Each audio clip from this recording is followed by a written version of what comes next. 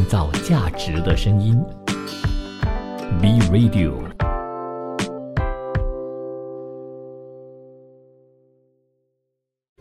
新趋势、新商机、新兴商业模式。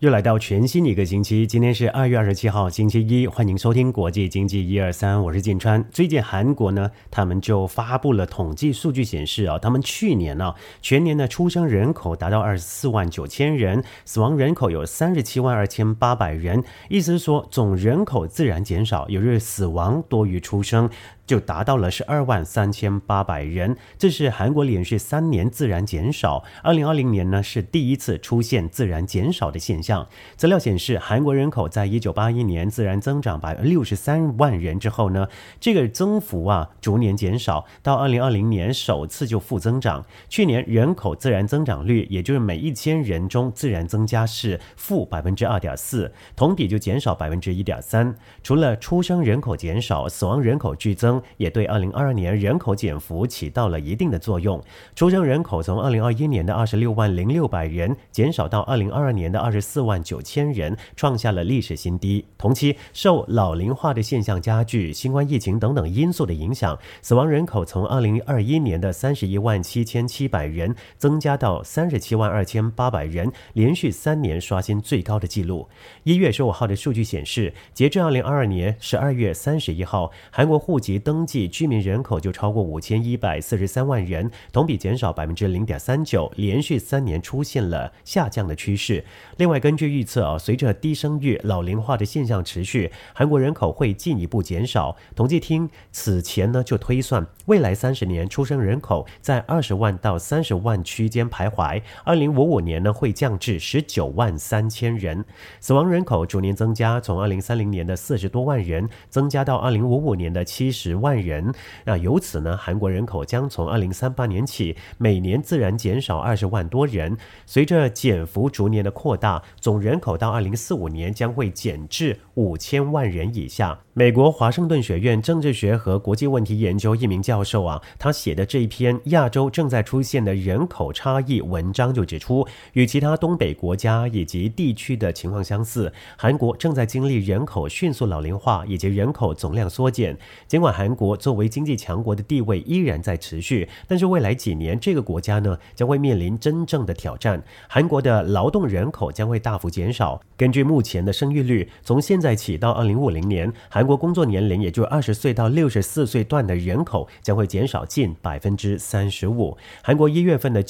新增就业人口当中，老年人成为了绝对主力韩国统计厅另外一份报告显示，韩国2022年总和生育率，也就是育龄女性平均生育子女数，较前一年下降 0.03， 达到 0.78， 创下1970年开始相关统计以来最低值。在经合组织成员国当中，韩国总和生育率从2013年起就连续的10年排名垫底。以2020年数据为准韩国呢也是总和生育率低于1的唯一一个国家。去年韩国总和生育率不及经合组织2020年总和生育率均值，也就 1.59 的一半。韩国总和生育率从1974年起就一路的下滑，1974年达到 3.77 和1977年 2.99， 分别就跌破4以及跌破3。1984年达到 1.74， 降至2以下。2018年更是跌破了1，也就达到 0.98， 之后继续的不升反降。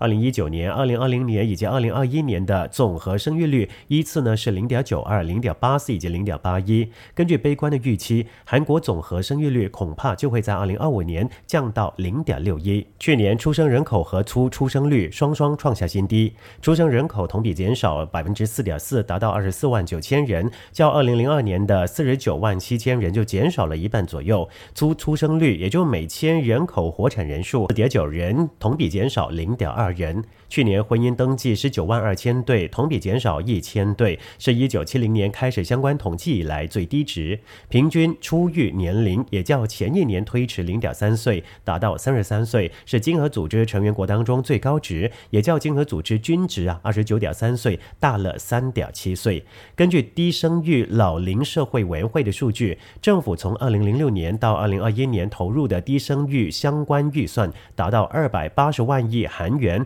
大约2016亿7000万欧元，但是至今呢还未有效的提高生育率。根据报道，难以兼顾工作以及育儿，教育费负担较大是造成低生育的主要原因。婚姻登记减少以及婚龄推迟呢，也导致生育率下降。BBC 中文网就报道，面对持续多年的低生育率，韩国政府呢正在尝试用发放现金等等措施来刺激生育。根据韩国国家统计局的数据，2年之后，预计每5名韩国人当中就有1个人将会超过65岁。因此，韩国政府决定从2023年开始，韩国每个有新生儿的家庭都有资格获得大约745美元的月津贴。与许多其他国家一样，韩国过去都一直努力确保他们的公共卫生以及社会体系为人口老龄化做好准备。但是呢，当韩国在2022年的生育率跌至世界最低水平的时候，他们的问题就变得更加的严重。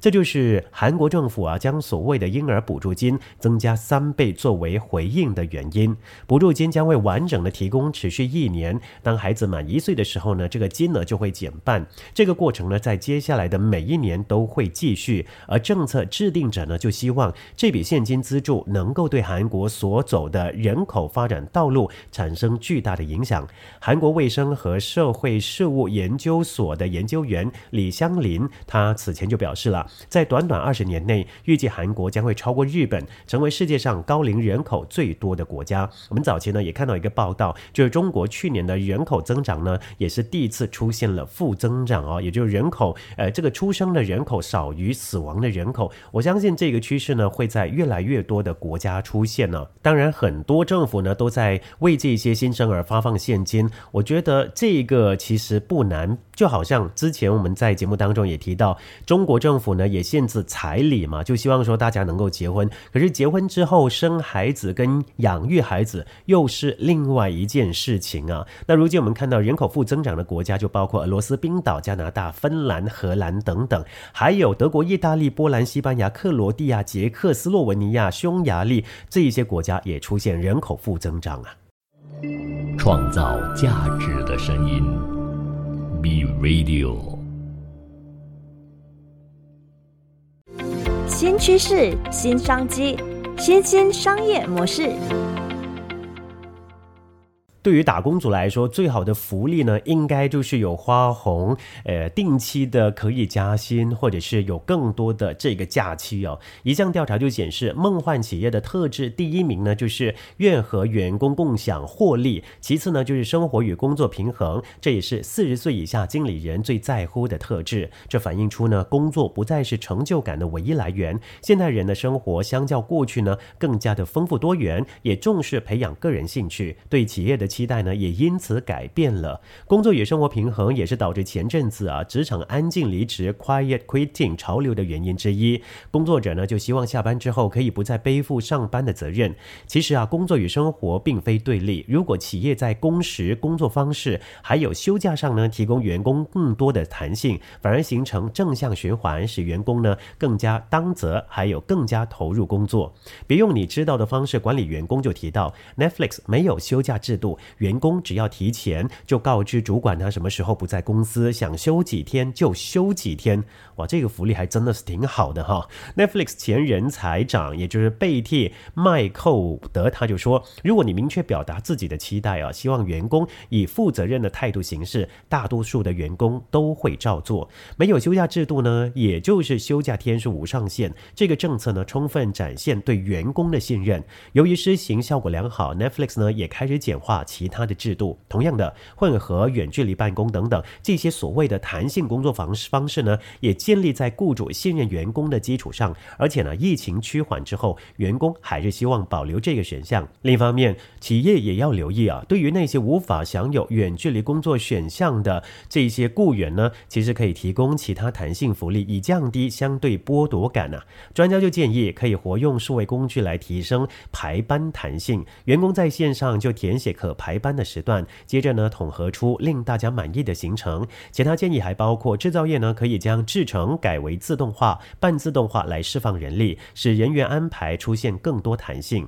疫情带来的另外一项转变呢，就是员工更加重视有关身心健康的全人福祉。有些公司接到员工的信之后呢，数天之内就可以和有咨询咨商专业的人力资源处经理进行咨商，也就及时的解决工作或者生活上的情绪困扰。企业呢要推动工作与生活平衡相关的措施，人力资源管理12堂课就建议先评估员工特性，设计福利制度。董用仁当主管辛不累就提到，以马斯洛需求层次理论来看，较年轻的员工呢可能重视生理还有安全的需求，希望有更多的休假，有机会出国旅游。至于资深的员工呢，较关注的就是地位啦、成就等等，希望呢满足尊重还有自我实现需求，而且呢期望获得健康、保险、医疗保障等等的福利。企业可以依照员工数还有年资来编列这些福利预算，并且呢按照薪资福利比重来评估具体的金额。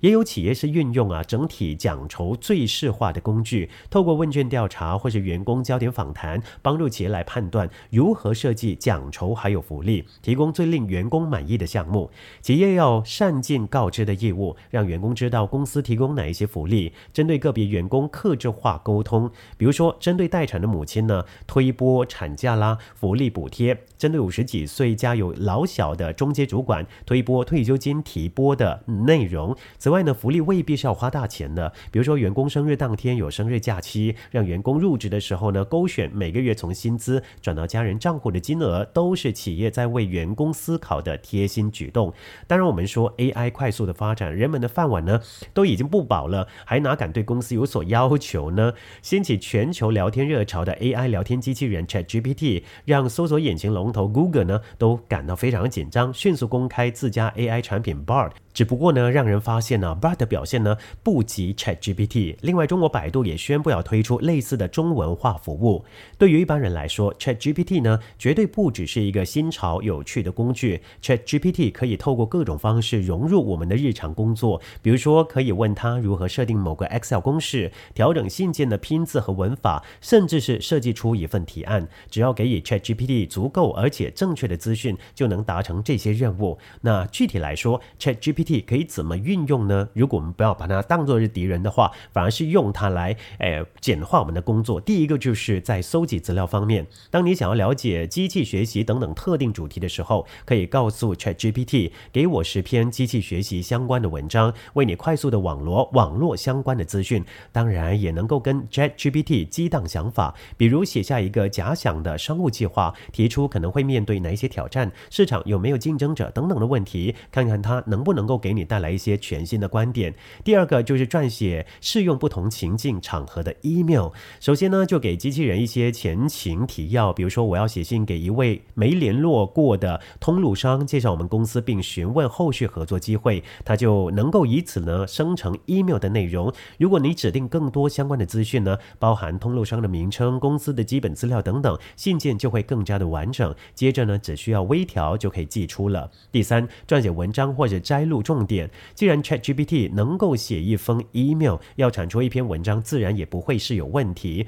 对于负责内容文案的工作者来说，便有许多时刻能够派上用场。你可以输入几个关键字或几段文字，请它下出标题，还能够进一步描述你想要的感觉，比如说请用感性的笔触写一篇描述冬天的文章等等那另外一种使用方法呢，就是浓缩内容，可以请 ChatGPT 保留特定重点或是风格，为你缩短文章或摘录重点。第四个应用就是针对特定社群平台创作合适的内容。福布斯指出，行销人员可以利用 ChatGPT 针对当前的趋势，生成符合各种平台所需的帖文，撰写几个影片的脚本，再靠其他的 AI 工具自动化制作成影片。第五就是优化招聘的流程。 Entrepreneur 就提到，可经由 ChatGPT 呢检查复利是否符合征才条件，或从复利当中抓出特定的关键字，方便 HR 快速的浏览面试候选人。最后一个使用的方法就是提升时间管理效率。一位曾任职于 Amazon 和 IBM 的 AI 专家在 LinkedIn 就分享，可以要求 ChatGPT 制作每日计划。其实 ChatGPT 的用途还有很多，只是看我们要把它当作是敌人还是我们的工具。创造价值的声音 B Radio